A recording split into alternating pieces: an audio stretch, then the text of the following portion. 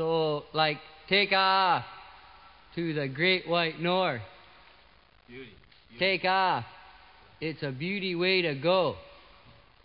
Take off, you hosers. I am the fountain of affection. I'm the instrument of joy. To keep the good times rolling, I'm the boy. You know the world could be our oyster. If you just put your trust in me, 'cause we'll keep the good times rolling. Wait and see, wait and see. Oh, wait and see.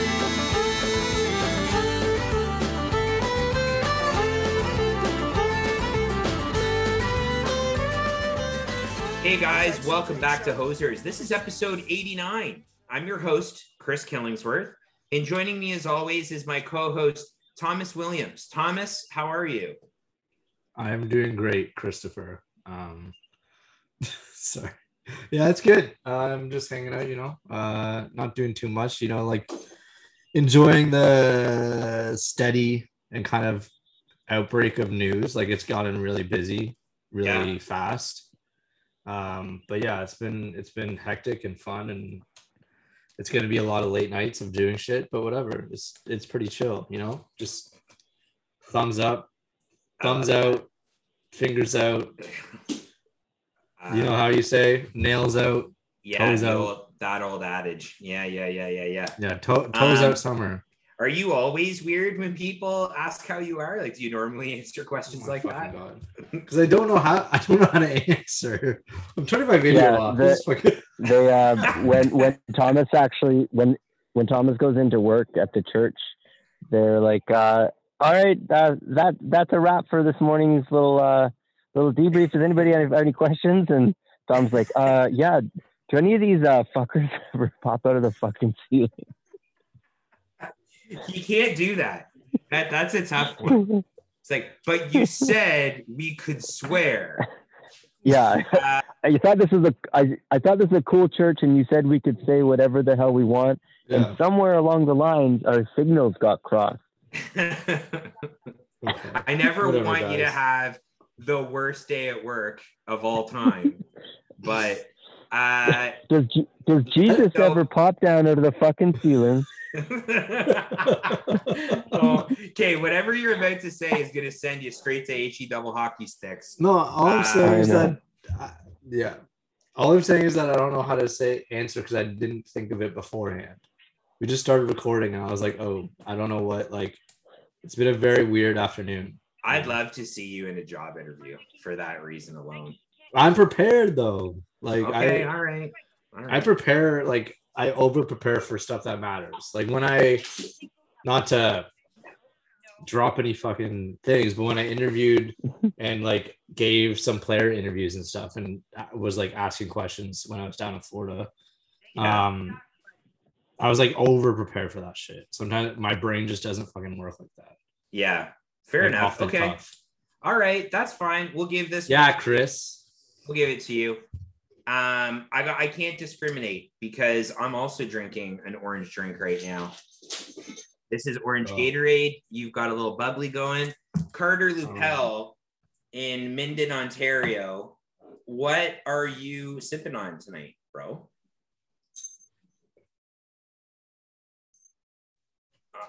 All right.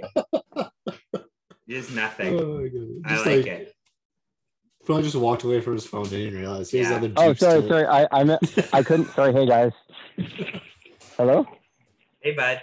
Yeah.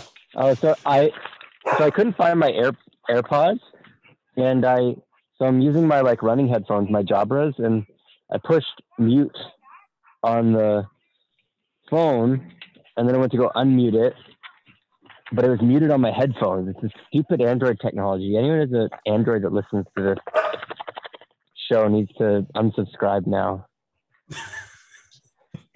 Yeah, that's fair. Chris would agree, but that's fair. Listen, we're on Spotify. I'm sipping on Sneaky Weasel though. It's a lager from Alberta. It's delicious. I'm sitting in the boat with the dog. Even if it wasn't, I'm not terribly confident that I could call you out. Be like, There's no such thing as sneaky weasel. I know. You know what I mean? Like that's Actually, the thing with a it's lot great. of craft beers. No, it's you guys need to get on it. I like Cooper turned me on it, and it's cheaper than Miller, and it's like the most like awesome smooth beer. And this episode is brought to you by Sneaky Weasel. We should get a sponsor. Sneaky Weasel is actually my rap name. So, how long you at the cottage for, Cardi? I think we're just gonna stay until the weekend, and then because we still don't have the final go in the boathouse, so we're just gonna lay out the construction site, then go hang out at home. We've been neglecting home, so we're gonna go see how the house is doing back there, and then come back once you have the approval. Hopefully next week and start building. There you go. Oh, yeah. And if no one follows us on Twitter, Carter bought a boat. I don't think. I'm on a I'm boat. Have we I'm talked sitting about on it it right now. I'm sitting on the boat with the dogs right now because it's the only quiet place up here, away from my big That's the move, family baby. in the boat. That's the Oh move. my god! Have you like put it out in the water at all? Or Oh yeah, I opened her right up. oh, She goes, she moves. I'm like sitting on it. It's in the water. That's wait, so like sick. you're in the water right now. Like it's not on the dock. Yeah. No, like What I'm it, in the water right now. Like yeah. Thomas, I don't know in the how boat, we can in the make I don't that know how clear. boats work, bro. Yeah. yeah. Yeah. So wait, you're in the boat right now. This is like yeah, on, that's what I just said. I'm a city on boy. Step Brothers when he was like, Robert, have you ever fished for bonita? And he's like, are they big? And he's like, they're what you call a trophy fish. So yeah, they're pretty big. So yeah, they're pretty big. And then someone was like, what's this guy's deal? Whatever, guys. That's exactly what it's like. I'm just glad to be the punching bag of this podcast. You know, just the victim. Got it. It feels good to not be at the end of it for once. Oh my god, just ridiculous. It's okay. I'm here to laugh at. I'm just a jester. You're not That's a it. well, maybe. So yeah, sitting on it right now with the dog, sipping on Sneaky Weasel, catching the last little bit of sun, watching What a fucking life. Cooper just came and started peeing on the floaties. You got to take the good with the bad, I guess. Yeah. That's sweet, man. I'm glad you're having fun, and I'm glad the boat's serving its purpose, which is good. Good spot to chill. Yeah, man. Should we get into some hockey talk here, boys? Probably. Yeah, Right? lots happened since the last time we recorded, which was recently. This is Yeah, new for us. right? I Since know. it's so frequent. I know. Well, a lot of people listen for the consistency of how often we record. That's what I've always said. Yeah. Yeah. So, yeah. Well, So you're I just- Not guess trying to reinvent the wheel. that's right. That's right. Should we start with, because it happened shortly after we recorded last week, a pretty significant move with Duncan Keith getting traded from the Chicago Blackhawks to the Edmonton Oilers. Yeah. I mean, we have to talk about that. Do you want to start, Thomas? Kind of your thoughts, what worked here, what didn't work here, and we'll kind of move through it. Oh, Yeah, yeah. wanna Sorry. Excuse Go over me. the trade because it wasn't just Keith for Jones. Maybe break down the trade. Yeah. So it's Keith Jones and then a third. Yeah, third.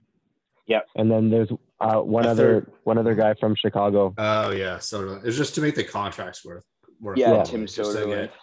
get- yeah, he's like nothing. But yeah. So yeah, Jones in a third for Keith and Sutherland, which is pretty much how it breaks down. And the biggest, The third's all conditional as well, right? yeah, sure.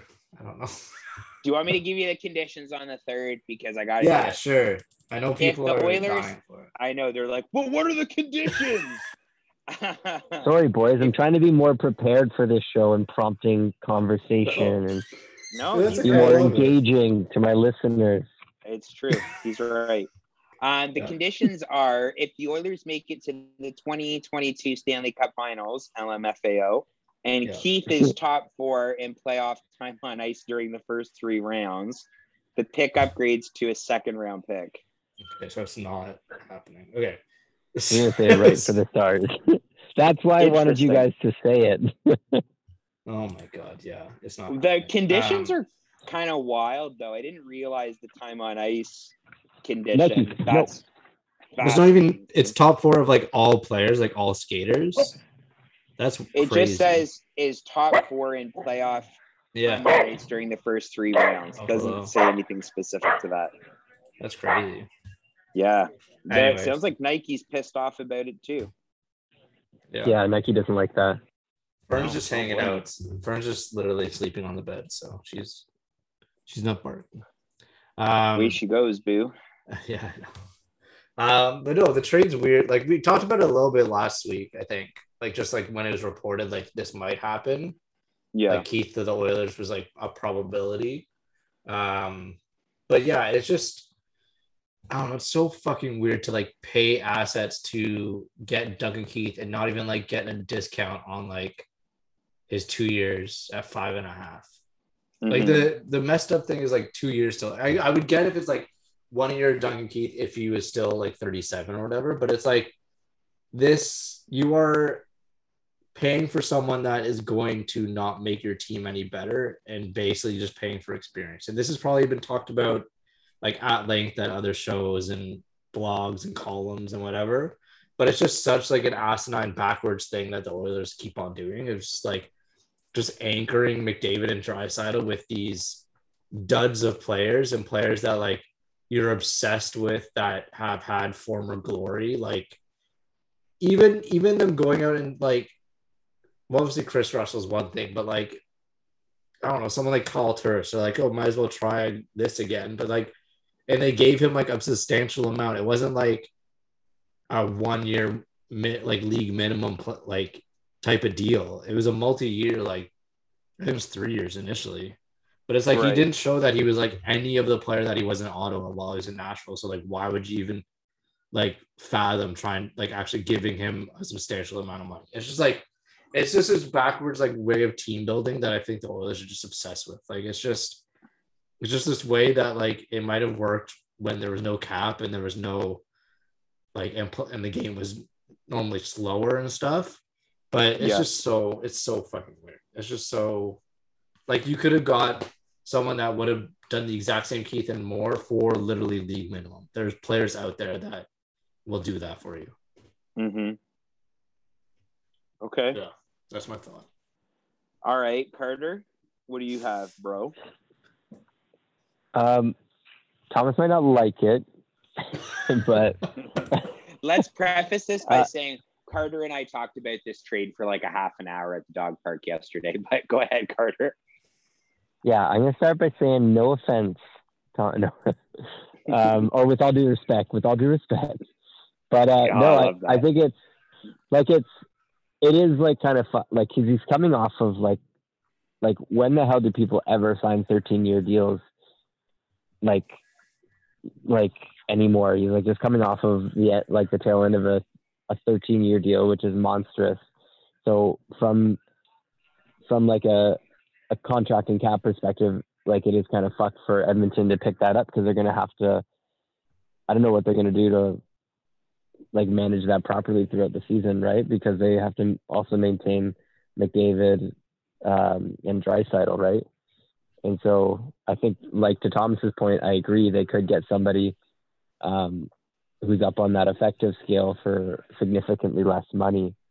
So from that standpoint, I don't agree with the trade. But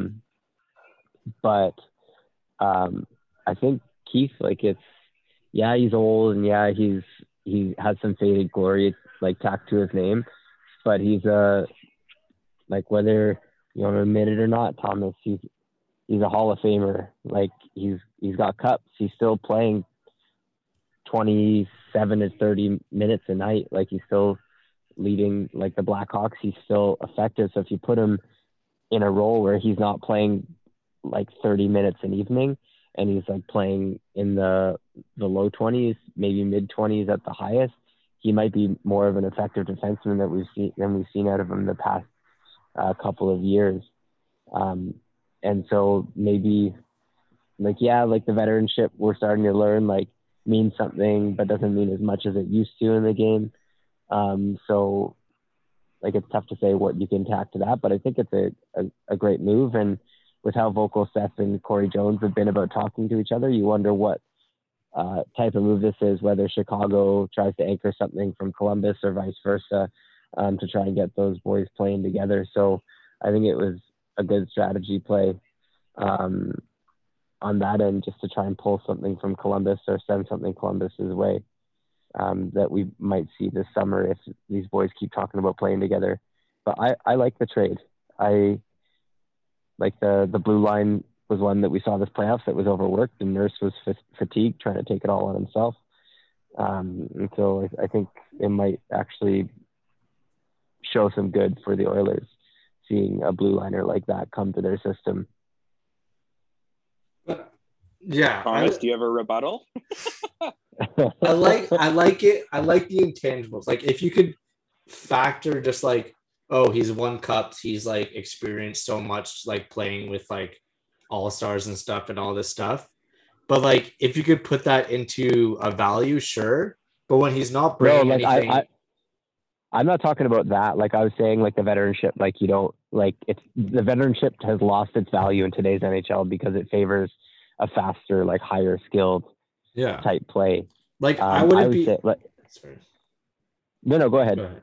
No, you go ahead.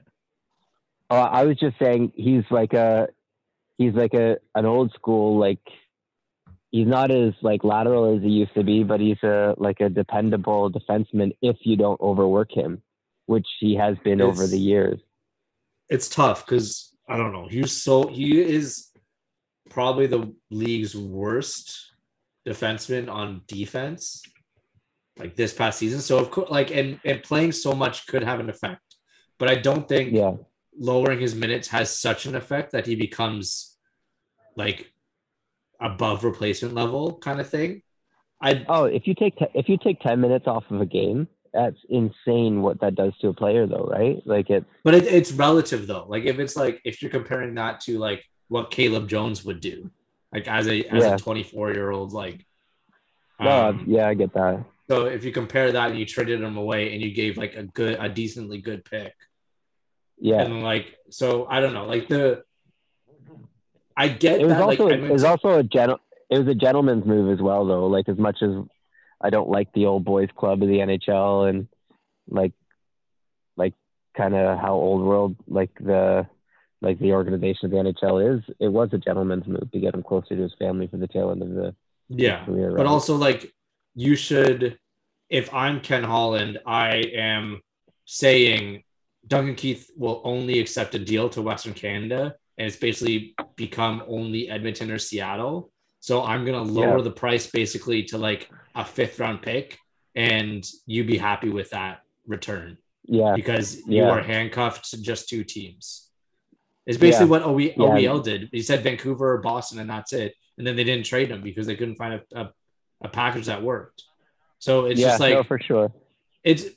I get it from an off ice and a locker room and a veteranship. Like if I was McDavid, I would kind of be psyched playing with such like a leader on the back end. Like just like like it'd be kind of nice to have him just be around. Maybe that's it, just to keep McDavid happy, because you can see his fatigue and his like mental exhaust as well. Right? Oh my God. Sorry, something just came through. Speaking of really old defensemen on really long contracts, the Montreal Canadiens will not be protecting Shea Weber in the expansion draft. No one's going to touch Shea Weber. I know no one's going to touch that contract, but it's kind of fun. No. Yeah. That contract's so fucking bad.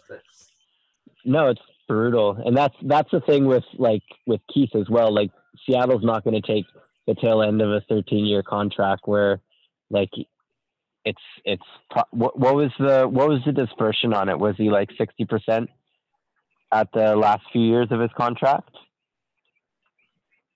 Sorry, I'm just reading more. Apparently it's the Weber is because if It's because of injury that could keep him out for the entire season. Yeah, but For also next no, like you season? said, no one's gonna. For next season, Weber's out for next season. Yeah, What? I think that's all just. I think that might all just Because be to play the chess so- game for protecting assets. Well, no, like so the NHL released a list of certain players that didn't need protection because of how injured they were. Like Eric Johnson in Colorado. Lucas I think Sbisa. Brendan Saad was one of them or something. Yeah, Spiza, Yeah. whatever. So I think Yeah. Weber's going on that That list. list, and Saravelli's reporting that he's going to be out. That could keep him out for the entire season. Which Yeah, but we isn't saw this obviously with- this season, but We saw this with Vegas, though. It was to protect more assets than not. Like they went on the long-term IR, Yeah, and then we saw it's- them within the month, Oh, right? yeah, but it's yeah. It's strategic. But you need right? to provide. So You that- need to provide medical records for all that shit. You But can't they just say can. this They- player's Yeah. injured. You can throw shit on a wall and like come back with anything. Like after the playoffs, like you every day you hear about somebody with a new injury that they're Okay. playing through. Like Okay. and you, Well, literally, the Sportsnet headline that Freeman just wrote said Canadian Shea Weber's career threatened by lingering Oh, foot really? ankle problems. Yeah, he literally. oh, okay. This isn't new information on Shea Weber, though. They No, were he's- saying he's the same been type of fucking thing banged last up. year too. Yeah, Mhm. and I don't mean but not in a that his rude like way. I career just- is not like the most inside person saying, oh, he might just literally retire. No, Yeah. I know, but remember they said that at the beginning of like last season or the season before that his ankle is absolutely fucked. Oh Like yeah. he's got Well, he's got the Chris. he was gonna Killingsworth retire left in- ankle syndrome.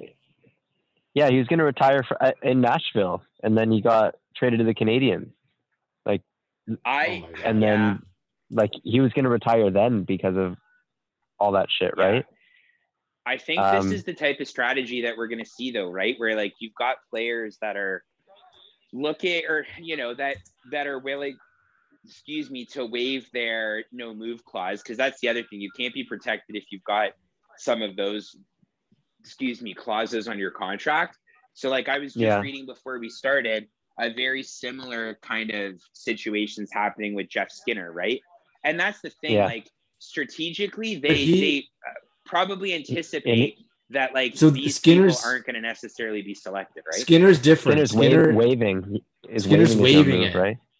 Yeah, Skinner's waving it Yeah. like No, I know. That's what I mean. He's waiving it so that they can put him on the list of people that aren't protected, kind of Yeah. knowing that he won't get picked. Like Yeah. I feel very Yeah. similarly about like Ryan Johansson in Nashville, like kind of a similar situation. He's a good player. Well, He's not a Duchesne, good too. player at $8 million a year. Yeah, Duchesne, Yeah. I think honestly just needs a bit of a change of scenery, right? Like he was so good So in fucking- Columbus. I wonder if that ends up materializing at some point. But anyhow, it's Oh my God. it's just kind of crazy. I that that's where wouldn't we're be at. surprised. I wouldn't be surprised if we see Tampa do something like that, because how vocal what's his name has been about keeping his same squad, and I wonder if he puts like Killorn and Hedman and Kucherov and all those guys on the long-term IR, just so he can protect some of those like high-producing assets that that pulled them through this past playoff series. Yeah, This exactly. is so weird. Yeah, no, What are the you- Weber thing is like I knew they weren't protecting Weber, but I didn't know about the injuries. Like obviously I knew he has ankle issues, but I didn't know it was like that bad. That I just thought they strategically, because they had a press release and they asked him like how he feels about not being protected, and he's like, I'm not going anywhere. And so I was like, yeah, no one's gonna touch the contract, no one's gonna take like an overager, no one's gonna like it's a kind of a high risk, low reward for Seattle to pick on, you know what I mean? So I didn't think he was going to be protected in the first place. And now I had no idea about his injuries, like being this extent, Thomas. Yeah. So if he retires this summer, then because he signed the deal with Nashville, the Predators are going to have a cap recapture penalty of 4.9 million through 2025-26. Oh my God. So they're just gonna have 5 That's a million lot. on the books, just dead cap, and we're gonna talk about dead cap later because my team's kind of fucked up. But yeah, so how many seasons is that? Because I can't do math right now. That's 5 or 4 yeah. seasons. 4 more seasons. 4 seasons of 5 million basically. That's tough. But that's if he Wow. retires this season. That's like I don't think he's gonna retire. He might be like on the IR for the entire season or something. Just like I might be back, but yeah. So If he retires the following season, is that clause waived or is it? it's still the cap recapture's like lessened, but no matter what, the Preds are going to be dinged if he retires before the 25, contract's 26. done. Yeah, before the contract's Wow. done. Which is inevitable. insane. Like he can't just be on the IR for like forever. Because also then it's kind of Yeah. unfair with Montreal because then in the offseason they can't really add anyone because he has 7.9 million cap space. Wow. And like in the offseason he can't go on LTIR. So Because he's 35. They gave him a contract until he's 40. Holy shit. So it was actually That's the Flyers. It was the Flyers that gave him an offer sheet, and then Nashville matched it.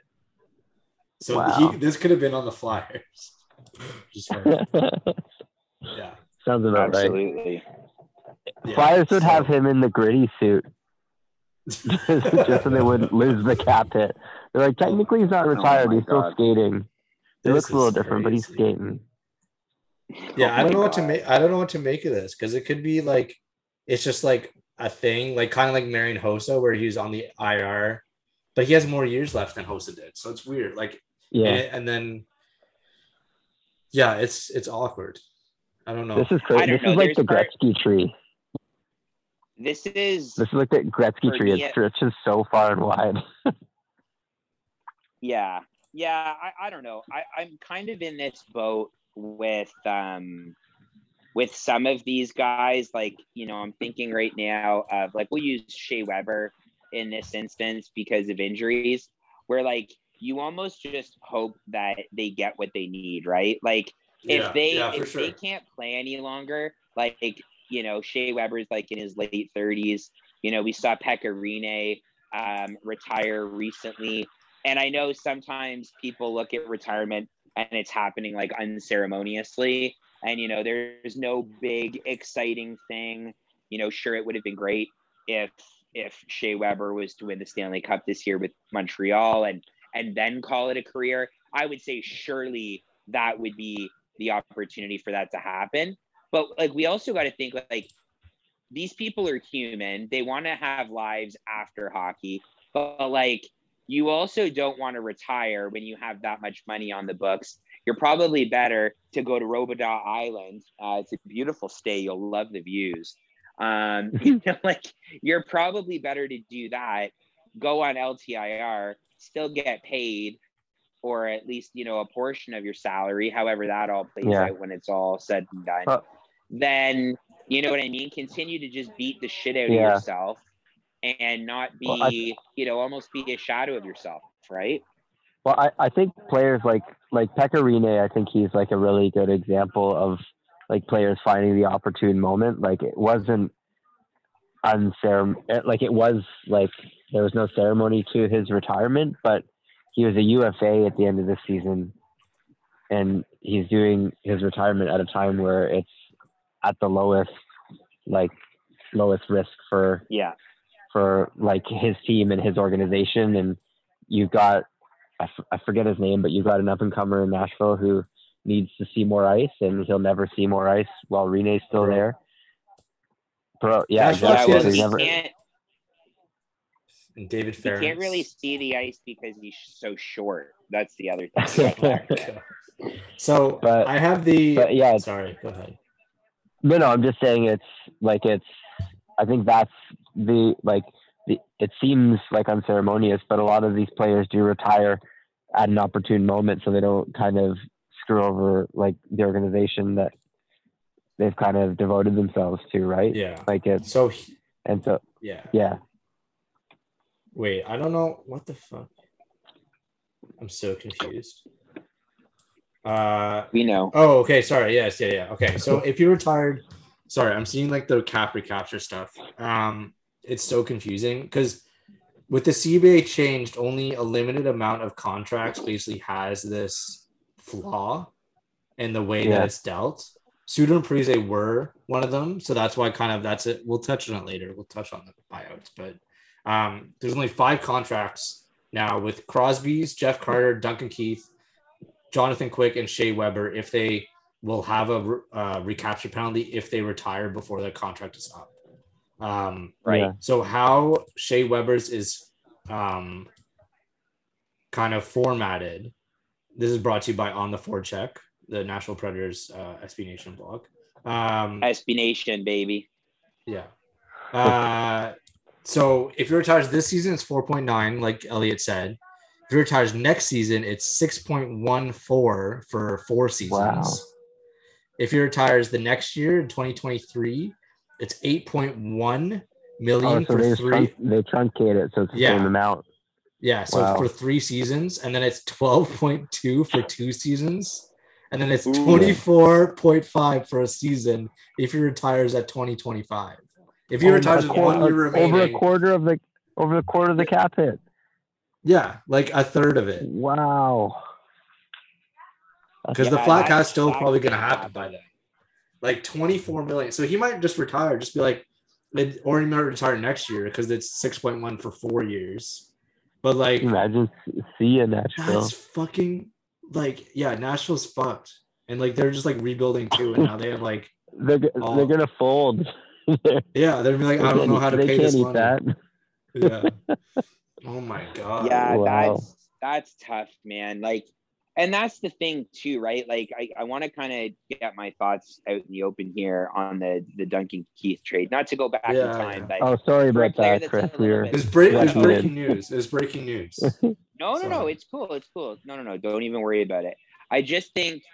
And I mean, we can use Shea Weber as an example here too, because although they're different players, I think they bring similar intangibles, right? And I think, when these types of things happen, and I don't know if there's really a ton that we need to say on Pierre McGuire getting signed and working with the Ottawa Senators in whatever capacity, president of hockey operations or whatever he's doing. It's interesting to me because I think like what the public sphere values in terms of players and intangibles and, perception around analytics over eye test or, somebody like Pierre McGuire who could probably go toe to toe against Chris Killingsworth on where a player played junior. Like, you know what I mean? It's I don't necessarily think that people really recognize like what is valued in players and what is valued in who they are as people and what they bring to the table, right? So like, for example, I looked at Edmonton's depth chart when this happened and I was like, okay, who is the person that he's stopping, right? And I think what's a bit underreported or maybe not talked about as much is like you got a guy like William Lagesson, who's a player for Bakersfield, who should be playing on the Oilers. He's I wouldn't say he's like a stay-at-home defenseman, but he like absolutely crushes guys. Like he has the physical presence that the Oilers could use on that back end, and he just cannot get into the lineup because of their current depth situation. But like a lot of people don't realize that Klefbom is probably not playing next year. And he's making like $4.5 million, I want to say. So even if you were to put Duncan Keith as the 4 or the 3, I guess, on that back end, it's not completely egregious, right? There's only a few years left. The cap is probably going to be a wash, and I have to wonder, like, does Ken Holland make this trade and think about players like Duncan Keith, players like Shea Weber, and really look at their history and say, like, at one point these guys, like Duncan Keith was the best defenseman in the league in those early cup years with Chicago, right?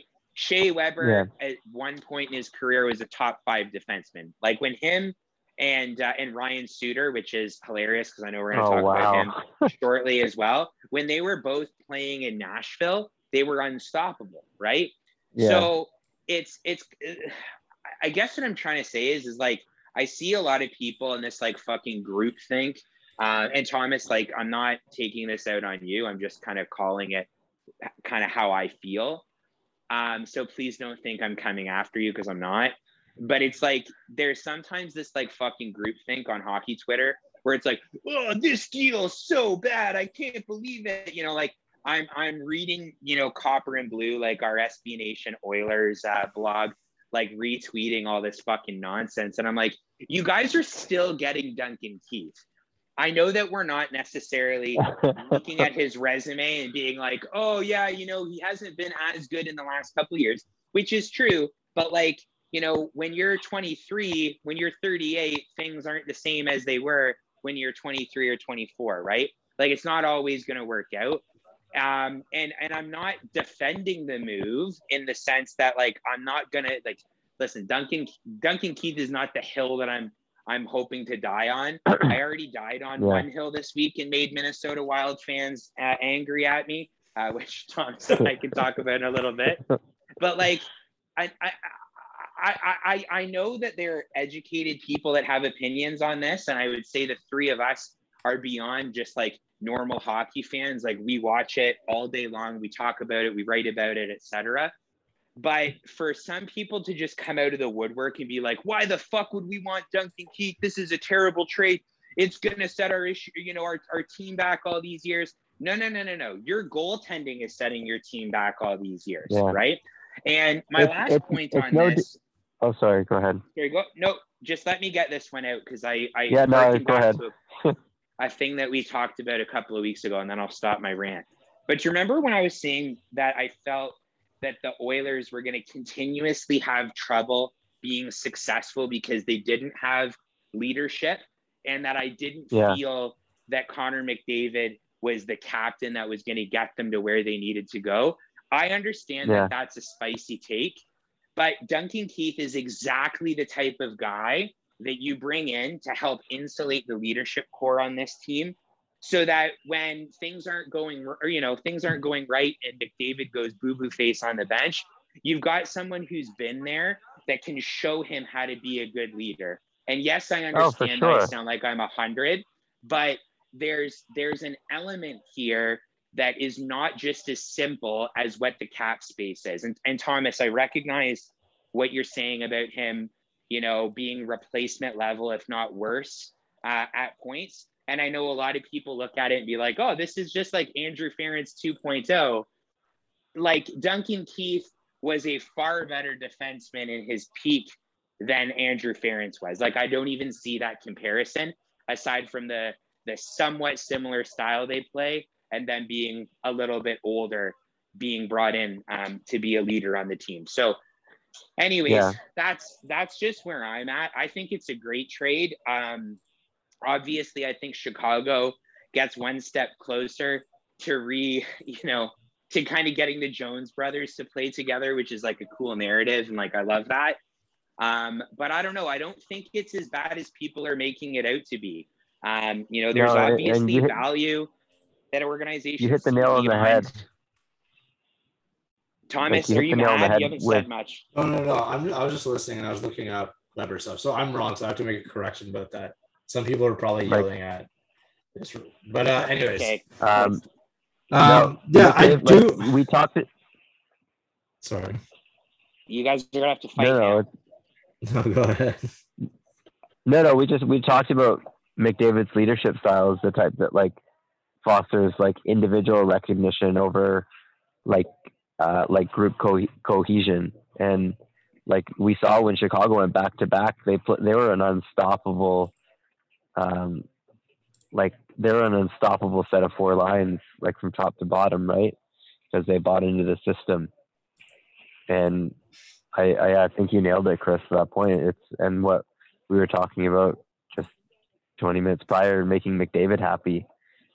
You know, like it's the same thing as bringing in a Foligno to the Leafs, or bringing in a Perry to or even a Stahl, because Perry's league minimum, Stahl to the Canadiens, like you can tell noticeably that their game has slowed and taken a huge hit since their prime. Like they're not as fast, they're not as responsive, but there's, like you guys are saying, those intangible things that they bring to the organization and the team and the bench, and more specifically the last few minutes of the third period, right?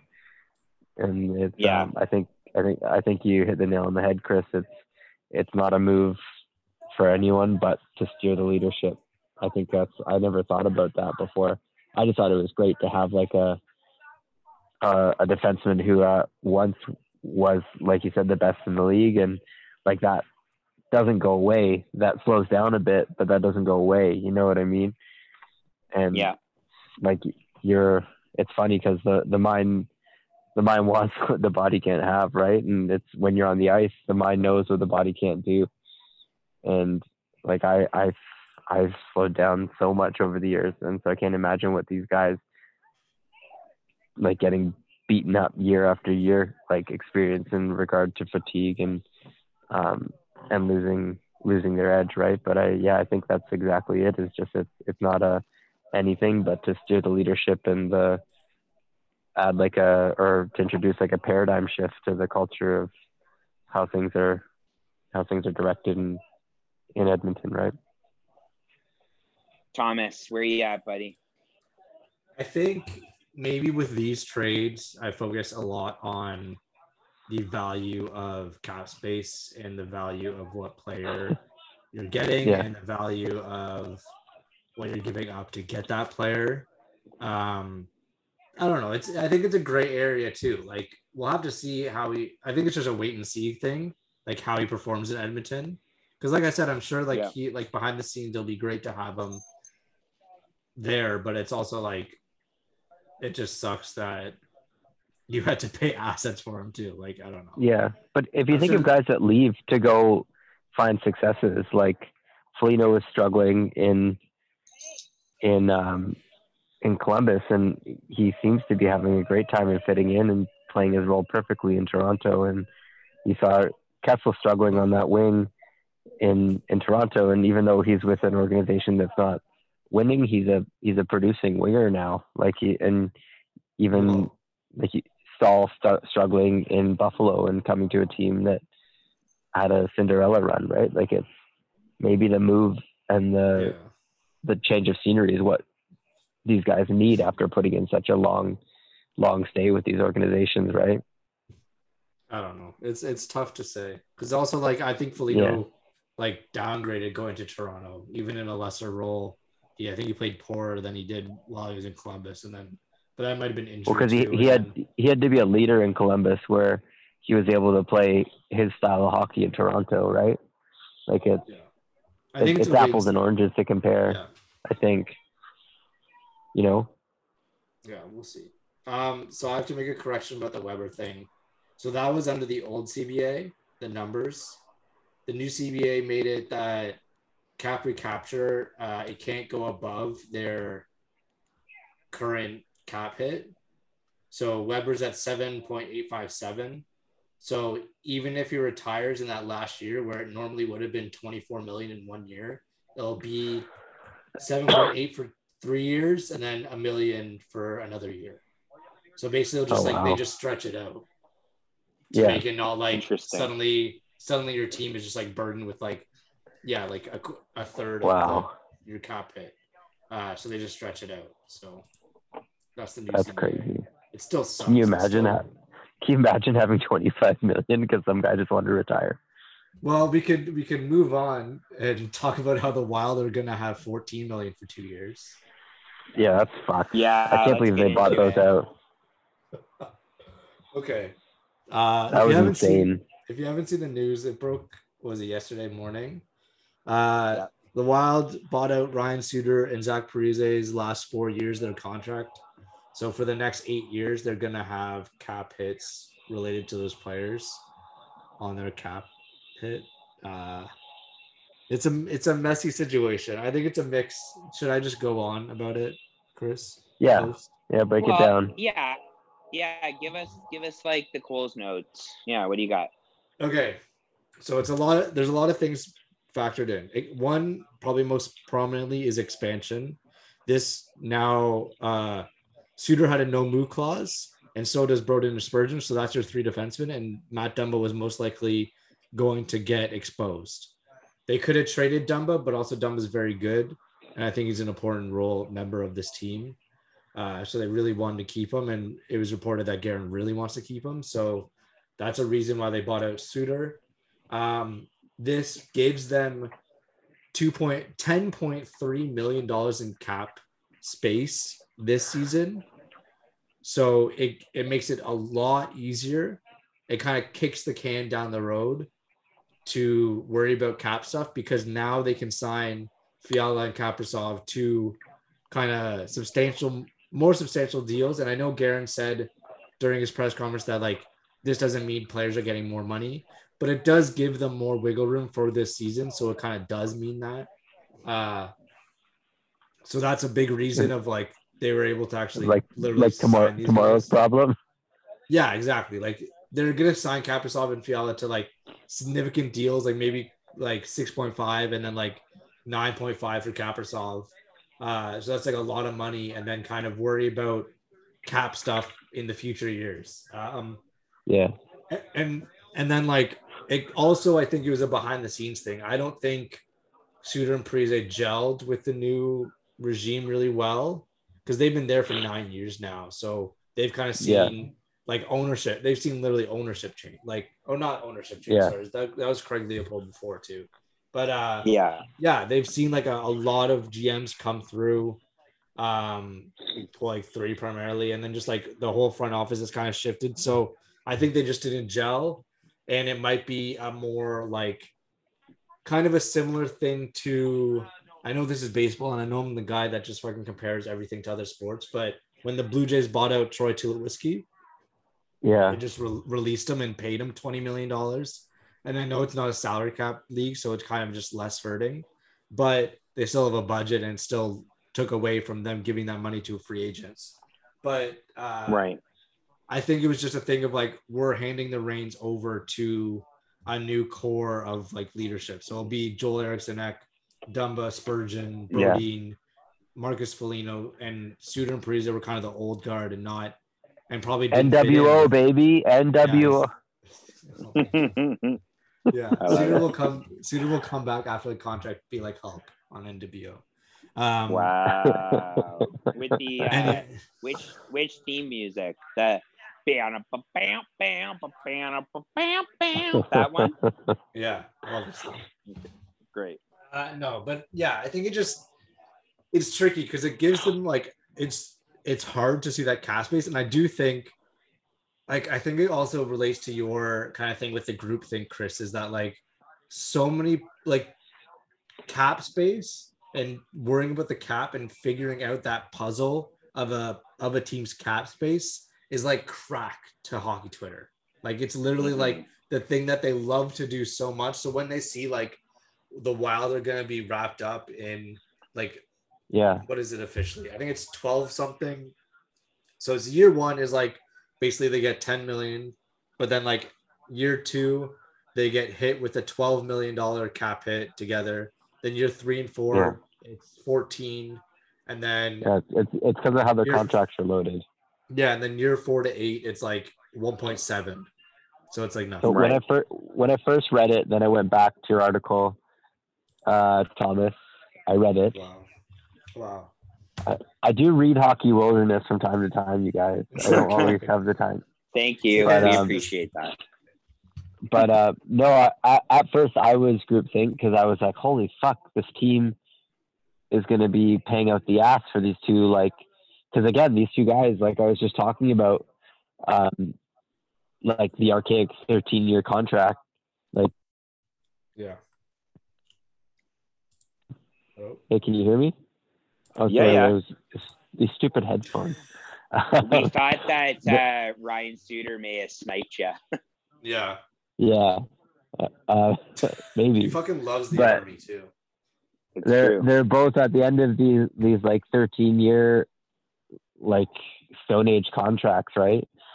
And so at first I was the group think I was like, holy shit, that's a lot of money for a team that like they're kind of like the Panthers, like where they're missing out on door revenue to begin with, and they're kind of caught between two, like West and East, for getting like the screen time. Like I had to fight to watch Minnesota games this year, and so we're a team like that's kind of fighting for revenue on top of cap space. So like they're going to be fucked.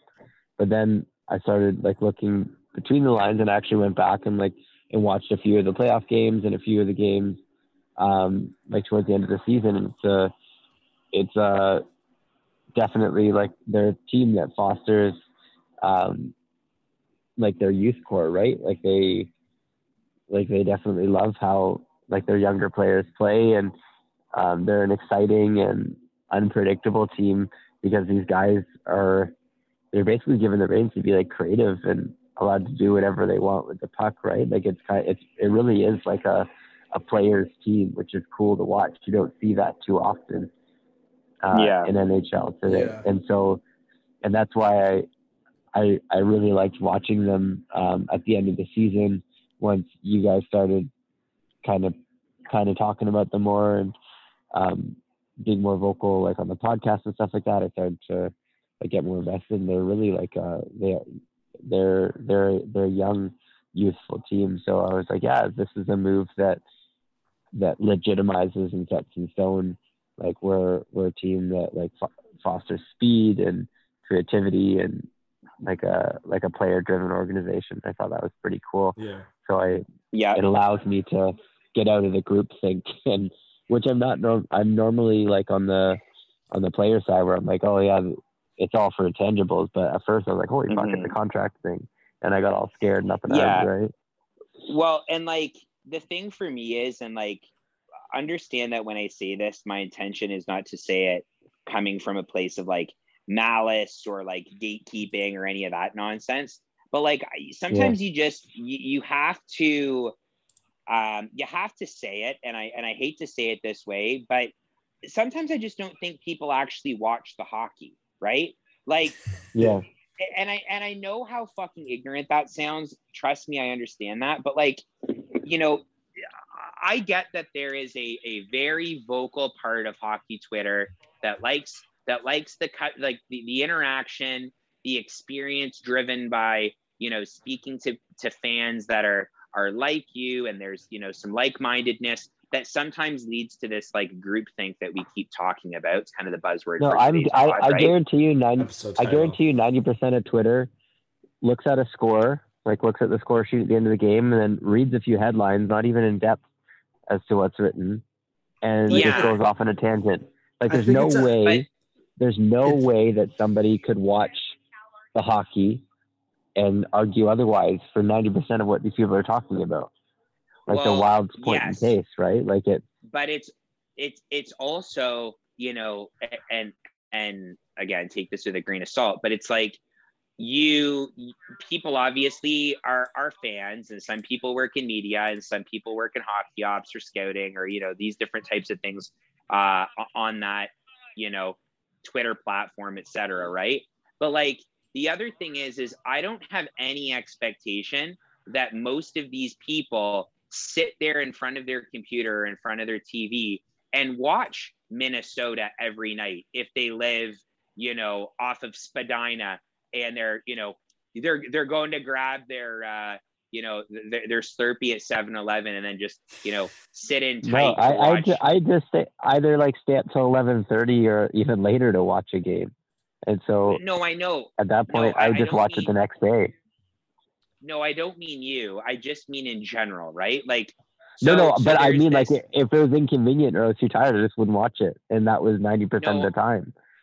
No, for sure. What I'm getting at is that you get people that want to be involved in the conversation, but they don't really know the story, right?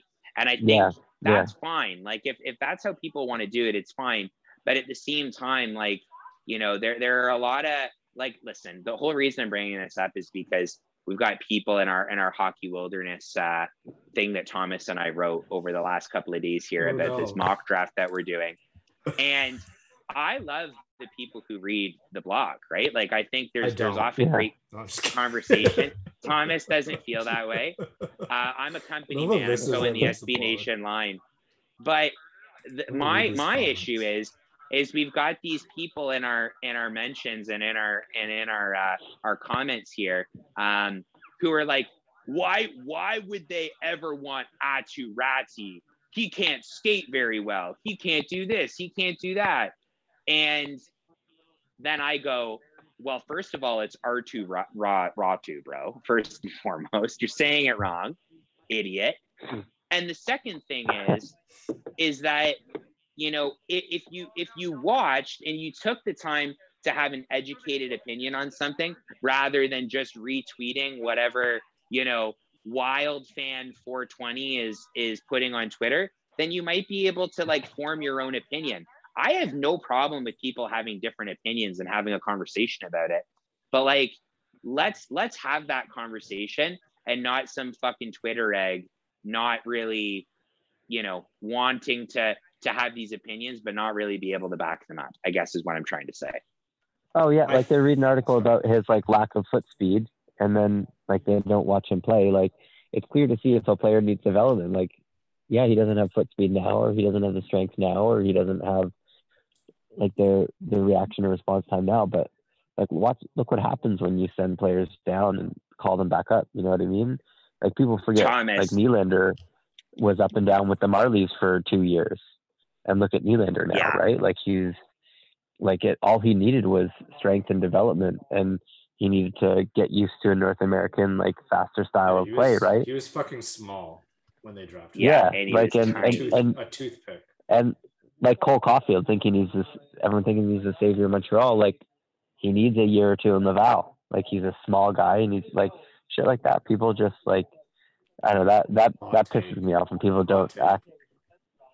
I think you saw him crumble under the Lightning. He was a shadow in like on Tampa Ice. So I think he needs some development, just like Kotkaniemi did. And like Kotkaniemi played a year in Laval. He had a good attitude. He had a great season, and he got benched for some space to let some other see what else worked for the end of it. But like stuff like that, but that happens all up and down. Like think of Syracuse and the crunch and like the type of like prospects that they like, or like Rochester down with the Americans or the Chicago Wolves, like the quality of players Hershey that those Bears. teams, the Hershey Bears, exactly. Like the quality of players that these teams and organizations turn out. People will read a headline like, oh, he's slow of foot. Okay, yeah, he can't skate. Like people say Mark Stone's slow of foot, but he's like the captain of the he Vegas. has fucking terrible skating. But the thing, he's a terrible skater. No, he but he's like one of the best wingers of the NHL. But he's also old. Right? Like he's.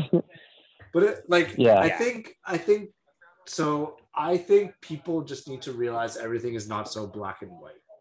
Absolutely not.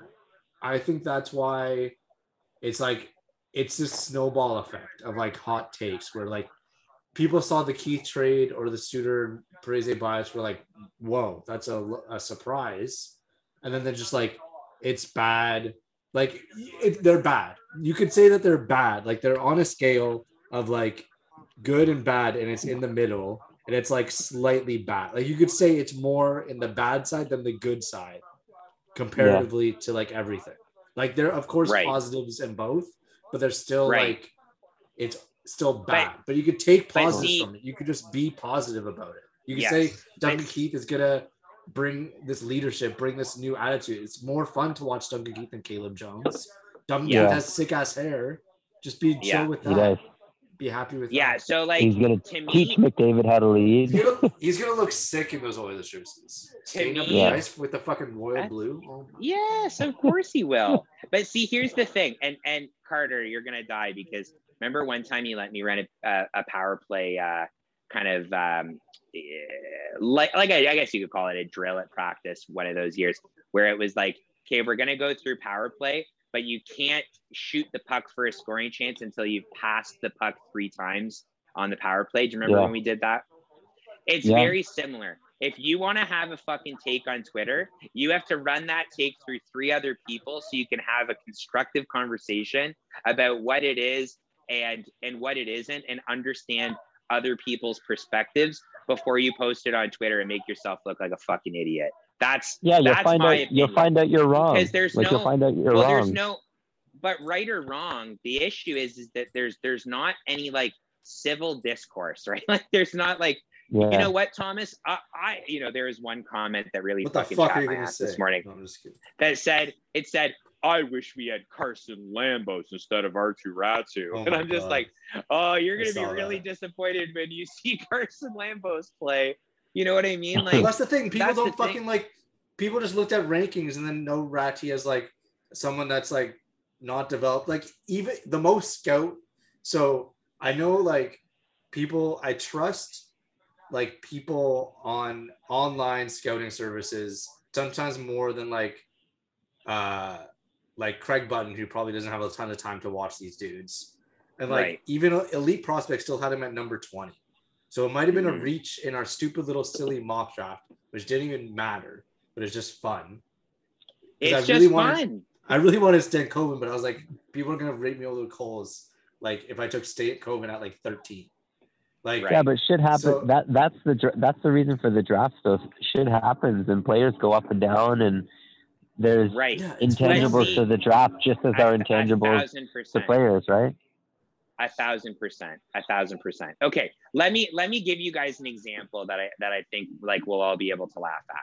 I'm not going to get into the specifics of the player because that's not what this podcast is for. I was watching video for somebody that I'm interested in, scouting wise, and the goalie is 5'9", and they are 154 pounds at 18 years old. Same. Okay. Same. Yeah. Same. Okay. This Did you goalie, say same, Thomas? Yeah. this goalie had a 920 save percentage last year, and stat Wow. line as a backup goalie was 11-2-0. Okay, goals against Wow. average was like 2.5 or something. Can't remember. It doesn't matter. Is it a good Anyways. defensive team?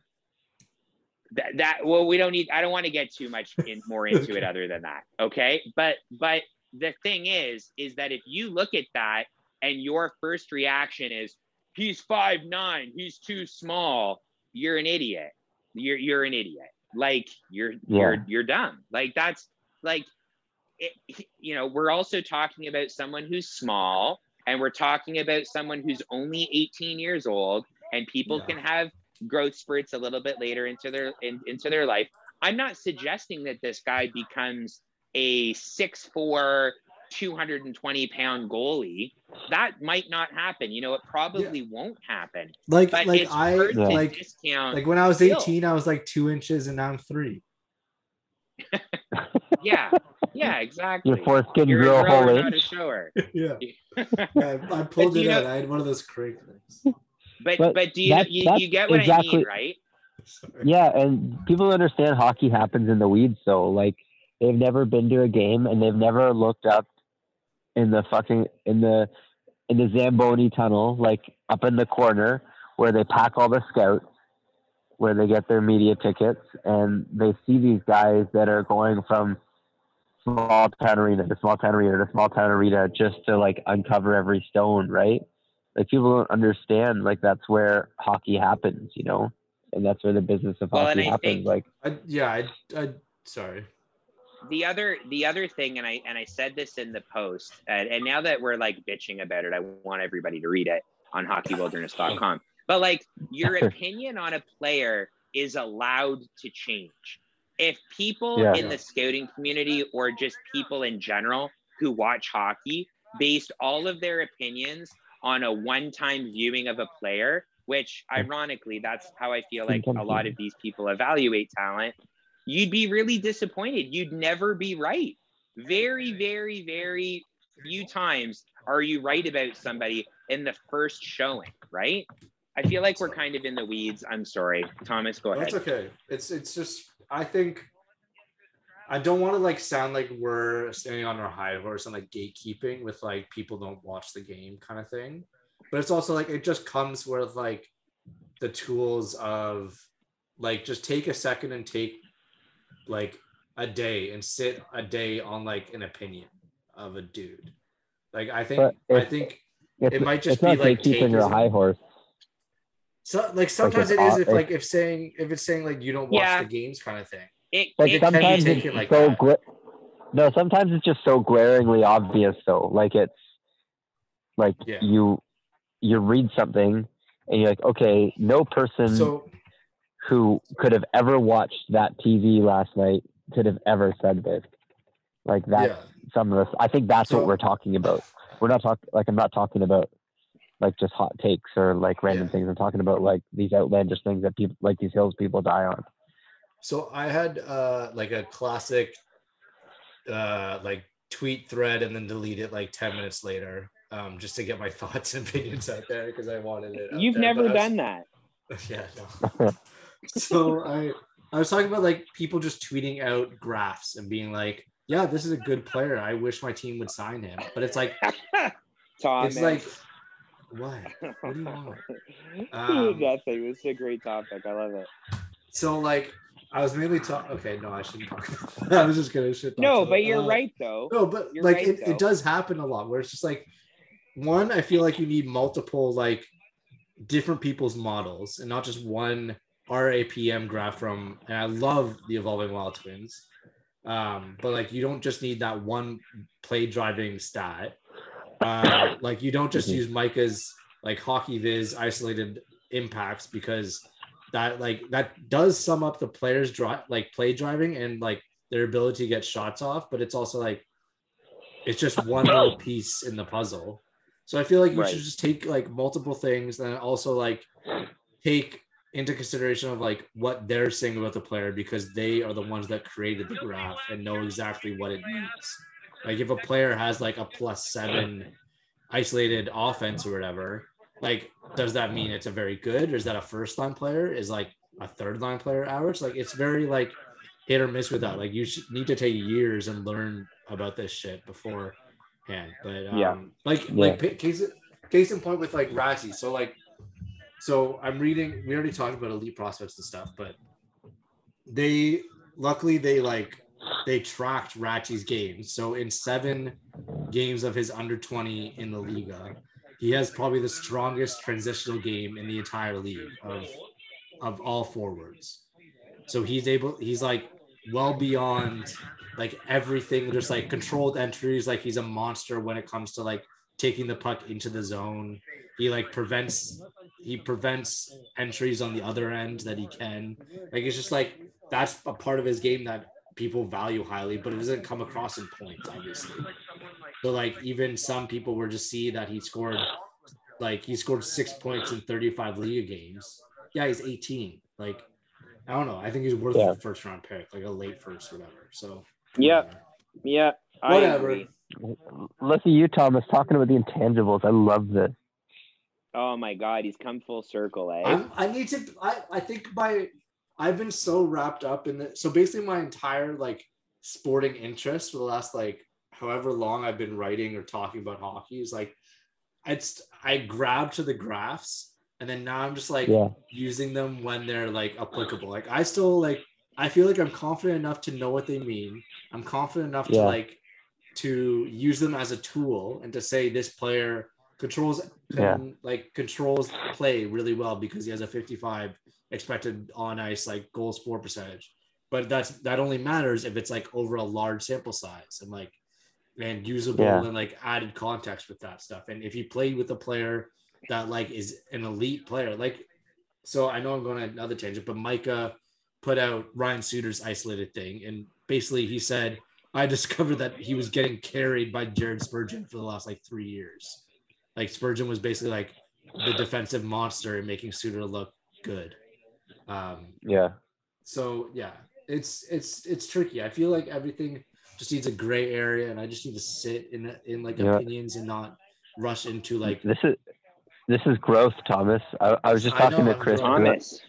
I was talking about like how like the three of us have such a good dynamic because like Thomas, you're so hard numbers and I'm so hard like game, and Chris is like right in the middle. Now we're gonna have to figure out where we all fit now because that's it. We got to get a new bit. We're agreeing Yeah, too much. Thomas, your glass is half full type of guy now. Yeah, I know. But yeah, I think it just shows that your viewpoints and your kind of perspective on things, they're going to change with experience, right? Like I used to get really frustrated when people didn't take into consideration the more kind of analytical side of things, right? But like by the same token, part of the problem that makes it so hard for people to understand and digest is because not everyone is going to sit there and read about Corsi. Not everyone's going to sit there and read about Fenwick. People are interested in some of the graphics because they tell a little bit of a different story for visual people who want to understand like quality of the shot or quality of scoring chance or any of these different things, right? But they also tell a greater story, right? And I think that a lot of that can be summed up by having somebody explain it and making it digestible makes it so that everybody can kind of get in on this being a tool or an asset that somebody can use when watching hockey as a fan or watching hockey it allows you to or a scout. Well, even like to digest the game more effectively, right? Like it allows you to be a student of the game. So I've gone. Sorry. Well, I was just gonna say, like, in my articles, I make sure to never even like say Corsi. Like I make it that it's shot attempts. So it's like and I don't just automatically put like XGF per 60, like /60. Because if someone like doesn't really want to like learn about stats or whatever, like they see them like and just throw it out the window. But if I like write out expected goals for or like and then I like put an explainer after, be like, then this means that they really control the quality and like and show a map and be like, these are the shot attempts while he was on the ice, like the opposing shot attempts. So like you see, honestly, that's what got me understanding stats. Like I didn't give a fuck about them until I started seeing it in that context. Well, you just need to like put it in. It made sense to me. Yeah, you need to put it in English. So like, so if you just say like this player has a good Corsi 4 percentage, be like, okay, what the fuck does that mean? But if you say while this player's on the ice, his team always attempts way more shots than the opposition, so they're usually in control of the puck more. Like done. And there's no coach. It's a very old. No, for sure. I completely agree. There's no one in hockey that doesn't want to have a conversation about how they can have their team possess the puck more. Like that's not going to happen. Absolutely. You just got to make it easy to understand. But anyways, I know we went off on a little bit of a tangent here, but I think it's an important conversation, right? I think there's a lot of value in, just taking a little bit of a breather and forming your own opinion, right? My opinion's not always right. Thomas's opinion's, not always right. Carter's opinion's not always right. We're probably wrong about things more than we are right about things. But I think that the biggest thing, and this will just kind of be my last piece on it, unless you guys have something you want to add, is I'm learning that it's so tremendously important. And I got this advice early on in my, scouting and coaching bits in hockey here, is you need to be able to understand what your biases are. And I think that when you start to look at things from that perspective and go, oh, you know what, I'm biased about size, or I'm biased about skating, or, I'm biased about shot selection. I want to see a player that, can fire clap bombs and has a good wrist shot. You know what I mean? Like whatever your bias is, understand it, own it, and have that be a part of what your evaluation looks like, right? Because what I see with my bias and what you see without that particular bias can be two very different things. And at the end of the day, being able to look back and have a conversation about a player, about a team, about a trade, about a buyout, whatever the situation is, I just think it helps propel the conversation forward when you can kind of own your shit a little bit. Yeah. Well, yeah, and it all comes down to being a student of the game. Like, it might be like a bit wishy-washy, but I'm always like, my like whole thing is like, always be a student of life, right? Like if you think you have it figured out, you're farther behind than everybody else because you're not learning, right? Or you're not hungry. And when I stepped into coaching, it was like a big mental shift for me because I thought I went into a role knowing more about the game than the people that I had that were playing on my team and working with me. And I thought I knew it all, right? And it took things like Chris telling me to set up the power play behind the net.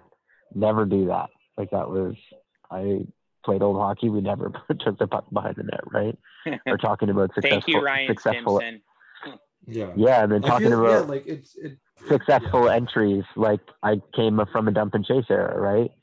And like every night there's like, if you have to think about it, if there's an evolution in the game, whether it be equipment or rules or like breaking metrics or anything like that, every time there's a shift or a growth in something, that means the game's evolving. And that means there's someone who's behind that learning curve because they haven't caught up with that change in the game yet. Like if you pick up skates, like my skates now are they're top of the line skates like 7 years ago, I guess, or 6 years ago. And you change it, you compare it to top of the line skates 10 years ago and the top of the line skates now, they're so wildly different. These players can do so much more with those skates over those years, right? So what that means is that this game is favoring like a higher speed, higher skilled on their edges type player. So that game is going to change from a big guy's game to a little guy's game. And those people that are below that learning curve aren't really being a student of the game if they're stuck in that old world, right? So I always try and think of these little things. I know it helped my hockey fandom once I stopped playing the game is every time there's a shift in a metric or in a tangible or even an intangible, if I don't try and at least like inform myself of that curve, I'm behind it and I'll never catch up to it, you know? And so I think it's always just being a student of the game, and that makes it so much more enjoyable. And like it makes me love it so much more because I'm so invested in it so much more than just like rooting for a shirt. Like I'm like everything about it just like consumes me. Like, and this is coming from somebody who didn't watch it or touch skates for years after they played because they hated the game, you know? And so I don't know. I think it's being a student of things.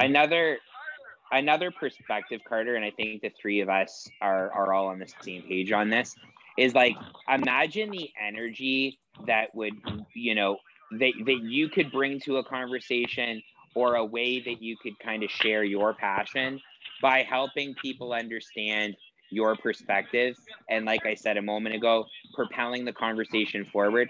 Think about the power that has over just being a dick on the internet. You know what I mean? Oh, that's what I mean. Inviting somebody in rather than closing the door on them. Like, you attract more bees with honey than with vinegar, right? Like, it's 1,000%. And that's where I don't think it's. I get what you're saying, Thomas, about it sometimes being perceived as gatekeeping, but I hope that people who have that perspective are more likely the ones that want to sit and have a beer and have a conversation about how people view it, and that are actually learning something, being the teacher and the person that's, you know, kind of in the student's chair as well, right? And I love hearing I'm wrong because, I love hearing I'm wrong about hockey shit because I am most of the time. Like, other than fucking Yanni Gourde, and I hate it. Like, I wish I never said Yanni Gourde was the future because I hate him. But like, other than that, like, I don't think I've. Well, other than that, I don't think I've ever been right about anything. So, I love like eating crow and like learning about things, and because all it does is like help me get more invested in it, right? Right. Yeah, I'm with you. I think Thomas, do you have a last thought? I'm gonna add one last thought, and it's kind of related, but not really. I think it's more from a fandom point of view, and kind of arguments you have with other players and about players and stuff. So I tweeted it not too long ago, and I know like everything that I say says that I tweeted about it not too long ago. But like, I've been getting back into. I took like a lot of years off after like a really peaked interest into skateboarding, and like not me doing it obviously because I'm like broken, but just like watching skate videos and just like having fun like that and stuff. And listen to skate podcasts and stuff. But so like I think just like everyone should just take a step back and feel like we should look at our players and our favorite players and our favorite teams more like kind of people look at skaters and skateboarding sometimes. Like you don't really have say that this skater is better than this skater. You don't say that this person is better than this person. At like you basically just be positive and be like, this person's really good at this thing. And like this other person is really good at this other thing. Like it's more so like just being like, I really like how this hockey player skates. Like I love his skating. I love watching his skating. Other than like Mullen was flat ground, Kareem Campbell was street, and Tony Hawk or Bucky Lasek was the vert, right? Hey, to put it in pro skater terms. There you go. Yeah, but just like everyone, just like have your favorites and not be like so hung up on like who's better than this player. Like I would rather have this player for this cap or whatever. I feel like people just like a step back and just like enjoy watching some games. And I feel like that this is more of an off-season conversation, especially like this is our pre-expansion draft, I guess, episode. But yeah, like it's just like it's a very, I don't know. It's a conversation I've had like with myself that I should just be like more positive about players and not like shit on teams and shit on players more. I think it's just will be easier just to do that. We're having a real breakthrough with you tonight, Thomas. I felt like this for like a while about just like. Are we gonna have to stop calling you T-Dog now? No, I'm fine. I'll always be that. He's a new man. Now you're Thomas. Now you're Thomas Dog. Yeah. I wear a monocle and shit. Oh my God. I've been having a lot of deep thoughts about how I watch the sport, especially when like we're all stuck inside. You know? I think people should have that every season at the beginning of the season. Like, just like, what do you enjoy out of this? From a player perspective, you used to think that going into every season, like, okay, I'm going to make myself indispensable this season. Like, especially if you're on the block or you haven't been picked up yet, you're like, okay, like, what am I going to do to be above the rest or just be different? Or like, how am I going to digest this season, right? And so I don't think it should be any different than like from a fan or from a spectator or from an industry worker or anything like that. Like I think everyone should approach like a break and play with the same mentality, right? Like what am I going to do this year? Not even what can I do better or worse, just what am I going to do this year? And it allows you to be in perspective and evaluate, like put all your cards on the table, right? I like it. Yo, Carter, it sounds like we're taking you away from the party. So let's shut her down. Sorry, boys. This was a big one for me tonight. Touching all the things I'm passionate about. I like it. I'm not a Duncan Keith. I normally don't skate 28 minutes an episode. I like this. Can you hear this? This is like I don't like the end of a rom-com where we all date or we all get with each other. We all understand each other. Yeah. Wow. This is so wow. Love Kelly Clarkson. Let's get it. Okay, it's too loud. I can't talk. Fuck.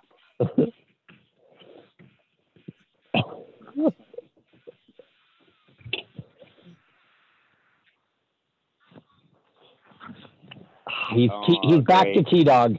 He's back to T-Dog. Yeah, he's back.